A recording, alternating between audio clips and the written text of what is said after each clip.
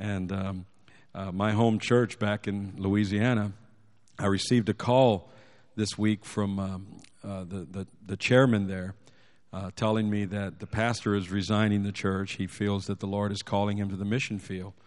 And he was concerned about what to do. And he called me. He said, the only guy that we have that seems interested is just a young guy. And I don't know, what do you think about young guys? And I said, well, let me tell you two things. First of all, the ministry takes energy and vision. And, you know, when we get older, we kind of lose that energy. And we've seen it all, so we don't have any more vision. And but I've told him, I said, and secondly, every preacher, no matter how good he is and how old he is, had to start young. So you don't, and Paul told Timothy not to worry about his youth, but to do the best he could. And I'm proud of some of our young men in this church. Jeff, who spoke last week, Jason, who's going to speak Sunday night, and Brian and Jeff and other young men in our church. I'm very proud to know these young men, and very proud to be able to say that they're coming up in the years in the church and in the leadership. So Brian's going to speak to us tonight, and I don't know about you, but I'm going to listen to every word he has to say. Amen. Great. Well, if you would please open your Bibles to John 8:56. So I was getting ready this evening, and I asked my boys, so Papa's going to preach tonight. What should I preach about? And Samuel was right there. He said, God! And I thought, I can probably work him in. That'll work. Of course, they also said I should preach about Adam and Eve and Noah's Ark. Is that right? We'll see if we can work that in, too. So they had an answer right there for me. I want to open this by saying the title that I have for this is God and Man's Relationship with Time. And I got to be honest with you, I don't especially like the topic. It's a tough topic. It was hard to research. I think it's going to be hard to preach. I don't know if I'm going to do it justice, but I kind of feel like I'm the messenger boy. God gave you the message, and I'm going to give it to you, and I'm going to do my best, and that's all I can hope for. So pray for me. Let's pray right now. I need it. Dear Lord, thank you so much for giving us this church to work in. Please be with us right now and help me give this message that you've given to me and help us enrich our Christian walk. In Jesus' name I pray. Amen. So if you'll take your Bibles, please stand. Again, it was John 8:56. 8:56. Now I have to find it here. 8. Of course, I had it right here before. Oh, well, it would be good to look where the bookmark is, huh? There we go. So what's happening right now is the Jews are arguing with Jesus that he must be demon-possessed to be making the claims he's making that he's the Son of God. So at 56, Jesus says, "Your father Abraham rejoiced to see my day, and he saw it and was glad." Then the Jews said unto him, "Thou art not 50 years old, and hast thou seen Abraham?"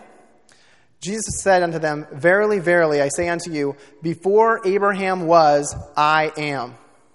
They then took up stones to cast at him, but Jesus hid himself and went out of the temple, going through the midst of them, and so passed by. You may be seated. So, what I have for you tonight is a message about how God exists outside of time, and how that affects us, how that affects things like election, predestination, how that affects our view on our own free will. And it's complicated stuff that I'm going to do my best on. Someone once said that time is how God keeps all things from happening at once, which actually is probably dead on. I mean, when I started doing this research, from our point of view, that is exactly how it works. God created everything, including time, and one of the effects of it is that it keeps everything from happening all at once from our point of view. Now, God, having created time, isn't bound by it in any way. And for him, it all might as well have happened all at once. So a lot of people struggle with this concept of time because we are people who exist in time, through time, watch things by time.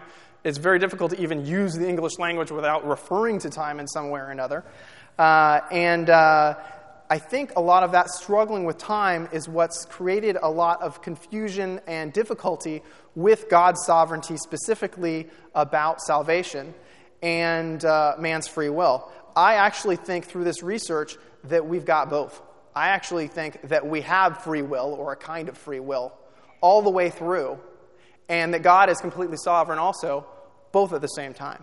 And I'll explain where I got that. So my goal here is to clarify that whole issue for you. So my first point is that God lives outside of time. When I say outside of time, I mean beyond time. I mean, God is Alpha and Omega. He's the beginning. He's the end. He was here before the foundation of the earth. He's going to be here afterwards. The term that's used a lot when I was doing research on this is eternally in the present. So like the phrase we used before Abraham was, I am, which is in the present tense. He didn't say before Abraham was, I was, because there is no past to God. He said before Abraham was, I am. So, from his point of view, past, present, future, it's all the same thing. And for that matter, we talk about heaven lasting forever, an eternity. But again, from his point of view, an instant, an eternity, same thing. He is beyond that. So what we have to prove this, before I get to the proofs, the best way I can explain this, I tried to get some explanations of how people thought that God looked at time. And truthfully, I didn't find one that I liked, but I found one that I could modify. There were people that tried to explain it as life and time being a movie. And we watch it as a movie running. Well, the people who described it almost the way I liked it said, well, God is the projectionist. And he's got that film running, and he can go backwards, he can go forwards, he can stop it, he can start it, he can do whatever he wants. I think that's in the right direction, but I actually think what happens is God's the director. He shot the movie, it's in the can sitting on his desk. He doesn't have to look at it from any particular point of view. He knows the whole thing, and it's sitting right there all at once. So that's how I say he's outside of time. Time is sitting there on the desk. He built it. He knows it all at once. He doesn't think of the movie, if you want to look at it that way, as a scene-by-scene thing. He knows the whole thing. And he knows how all the different parts all fit together, and he made it that way. So, proof. Genesis 1:4. Proof number one is that time is a creation. By definition, if time is a creation, there's no way God can be bound by it. He doesn't make rules that... God is only bound by his own nature. So anything that he created, he won't be bound by. Genesis 1:4 and 5 say, and God saw the light, and it was good. And God divided the light from the darkness. And God called the light day, and the darkness he called night. And the evening and the morning were the first day. So that was the first day. So it's impossible for anybody to say that God didn't create time. If here it was, here's the first day, and it says right there, it was the first day. There's no point in asking what God did before creation, because there was no time before creation. So there was no before. Proof number two is that God refers to himself in the Bible outside of time. Now, I already talked about the one instance where he's talking about, verily, verily, I say unto you, before Abraham was, I am. Later on, in Exodus, when he's talking to Moses, and Moses is complaining and saying, don't send me, I don't want to go. They'll want to know who sent me.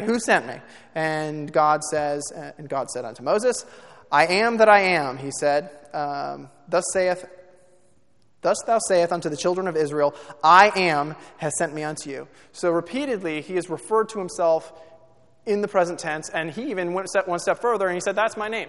My name is I am. So what my existence is eternal presence.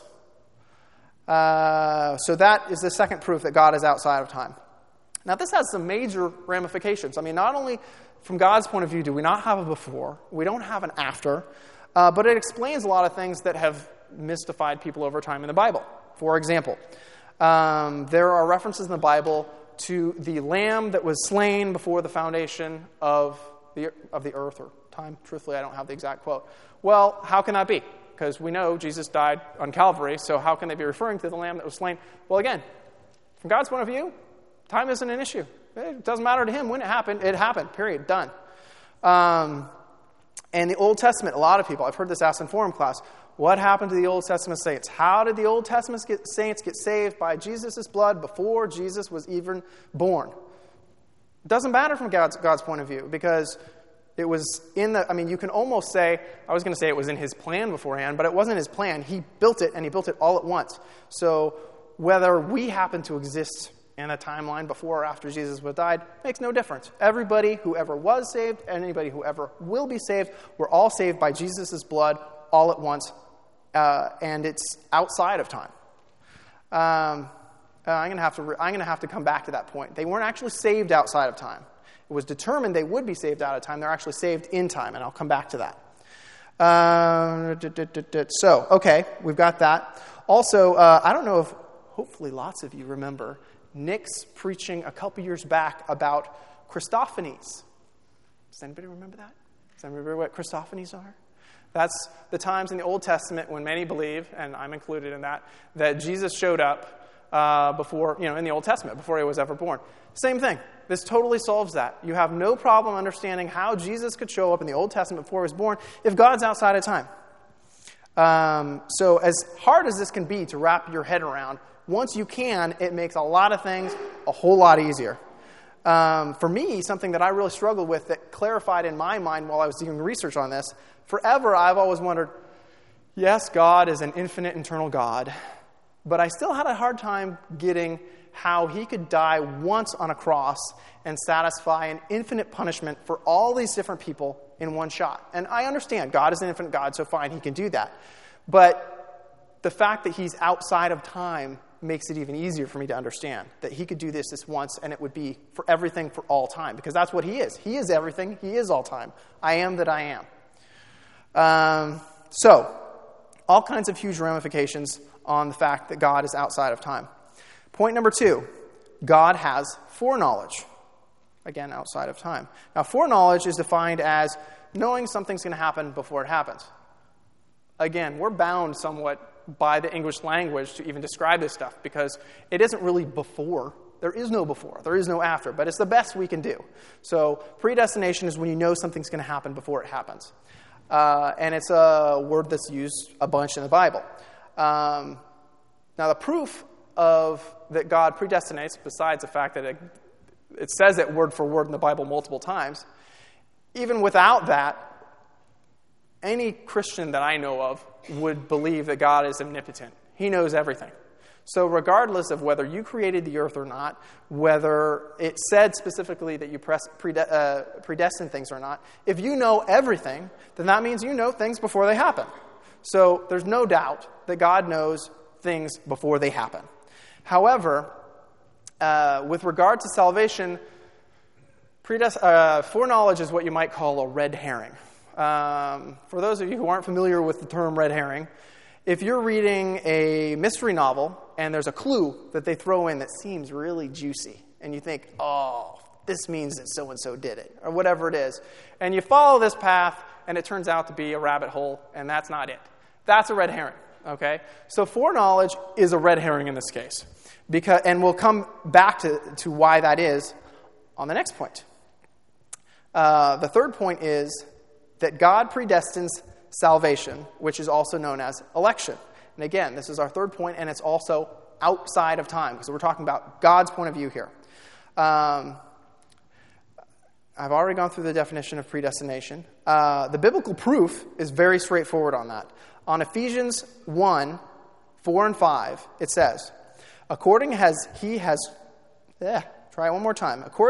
chosen us in him before the foundation of the world, that we should be holy and without blame before him in love, having predestinated us unto the adoption of children by Jesus Christ to himself, according to the good pleasure of his will. Now, those last 8 words are what proves that foreknowledge is a red herring.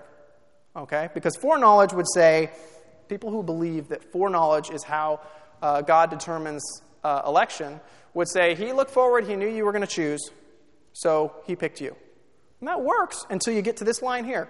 And I do not understand how you could read this line and see anything else, because it says here, according to the good pleasure of his will. Done. Slam dunk. The other word that's important in here is to notice that it says that we were predestined. Okay, and the reason that's important is because he's not saying we were saved outside of time. We weren't. We were saved when we received Christ in time. It's saying here we were predestined. So that's saying he knew it was going to happen, but it didn't happen yet. So out of time, election happens. Before the foundation of the earth, election happens. We don't get saved then. We get saved in time. We get saved when we receive Christ. So, God predestined salvation, a.k.a. election. Now is when it gets a little tricky. The fourth item has 2 pages. Must be a heavy item. Fourth item is man's free will and salvation. And this happens in time. I wrote this late Sunday night. And between then and now, I had some time to think. And I'm going to have something to come back to at the end about this, because I think I throw around the term free will in here a little more loosely than I should. But I'll go through this and then I'll come back and clarify it. Predestination, people have a hard time with it, because not only from an ego point of view does it in some ways take away our power and our, it's about me and my choices, but in some ways it appears to go against our practical experience. I mean, I went to the store yesterday. Nobody made me go to the store. I went. I decided that I was going to go, and I went. So the practical experience isn't that you were somehow destined or forced to go to the store from your point of view. So we need to kind of dig into this some. Now, foreknowledge, as I mentioned, is a red herring, and I can prove why. Everybody sit here and think of something you did yesterday. Optimally, think of something you chose to do, something maybe that your husband or wife didn't tell you to do. So this is because this is a free will issue. So something that you chose to do. And you're thinking of that right now, right? So the fact that you can remember that you did that, you can't go back and change it now. You chose it then, right? But the fact that you know now that you did it then, does that in any way take away from the fact that it was your choice then? It was still your choice then, even though you remember it now, right? Am I making any sense? This is the part where I was worried about. So it was your free will to do whatever it was you did. Go to the store yesterday, even though now you can't change it, because it was your choice. So from God's point of view, this is the same thing. Seeing that God, yesterday and tomorrow, were the same thing, doesn't make any difference to him. The fact that he knows what you're going to do tomorrow in no way takes away from the fact that you're going to choose to do it. Just like what you did yesterday. Okay? So none of this takes away from your free will. Now, there is something God doesn't take away. There is something, and this is the part that I said I was going to come back to, but I can't help myself. This is the part that I was thinking about over the last couple of days. In truth, there is some limit to your free will, but God doesn't do what you do because of your broken nature, because of the fall of man. You have limited choices, but that's you. That's not God. So, let's make sure we get through here. Practical knowledge, we hit that. So, that's the good news. Foreknowledge, predestination, does not limit our own free will in that matter. However, when we come to something like election, something very important, the example has to get a little more complicated, because before we were just talking about foreknowledge, and now we're going to talk about election. So, under the same exact, here's the best way to do this. I tried to think about how can I use this yesterday example and try to project it onto this. So you went to the store yesterday, or you did whatever it was you were thinking of yesterday. I've got to stick to my notes or I'll blow this.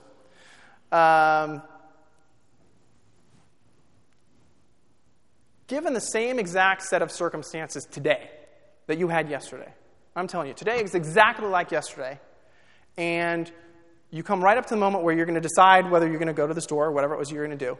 If today was exactly like yesterday, what would you do today? You would do exactly what you did yesterday. I'm talking if it was exactly the same. Like if yesterday didn't even happen. And if the next day was just like that, you'd pick to do the same thing. Because why? Why would you pick to do the same thing? It'd be more fun to go out to eat than to go buy groceries. But yesterday, you picked to do the responsible thing and go buy groceries instead, right? And if you were in the same exact situation again, you'd pick to do the same thing. The reason for that is it's your nature. That's who you are. And you would pick that. Does that make sense? So, we're in the same way with this. The fact that you know what you choose doesn't make it not free will.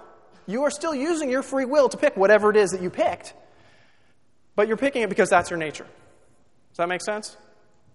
Yes, this makes sense. Good, thank you. Just lie to me. It's okay. So, before man is saved, we have a fallen nature. We don't want to do the things of God. And the proof of it is right here. Romans 3:10-12 says, "As it is written, there is none righteous, no, not one. There is none that understandeth. There is none that seeketh after God. They are all gone out of the way. They are together become unprofitable, and there is none that doeth good, no, not one." And yet, I will emphasize again, none that seeketh after God. So even though we have free will, we're not going to choose to receive anything from God because it's not our nature. Now, God didn't limit our choice. We limited our choice. So therefore, although you arguably had free will before you were saved, because of your fallen nature, you would never choose God. Now, when the Holy Spirit regenerates the elect, and you then have a new nature. Well, if I'm a different person today than I was yesterday, and I have that same decision, you know what? I might go out to dinner tonight. I'm a different person. So all of a sudden it changes. Now, the Holy Spirit regenerates, elect, new nature. I'm telling you, I got to nail this because if I try to wing it, I'm going to mess it up. So your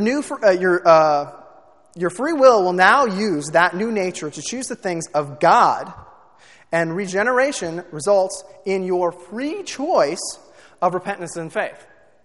Ta-da! That was what I was trying to walk you through. So, proof of that. Romans 8:29 and 30. For whom he did foreknow, he also did predestinate to be conformed to the image of his Son, that he might be the firstborn among many brethren. Moreover, whom he did predestinate, he did also call, and whom he called, them he also justified, and in whom he justified, them he glorified. So, when God, in his sovereignty, gives someone a new nature, it in no way conflicts with the exercise of their own free will. They gladly choose to receive Christ.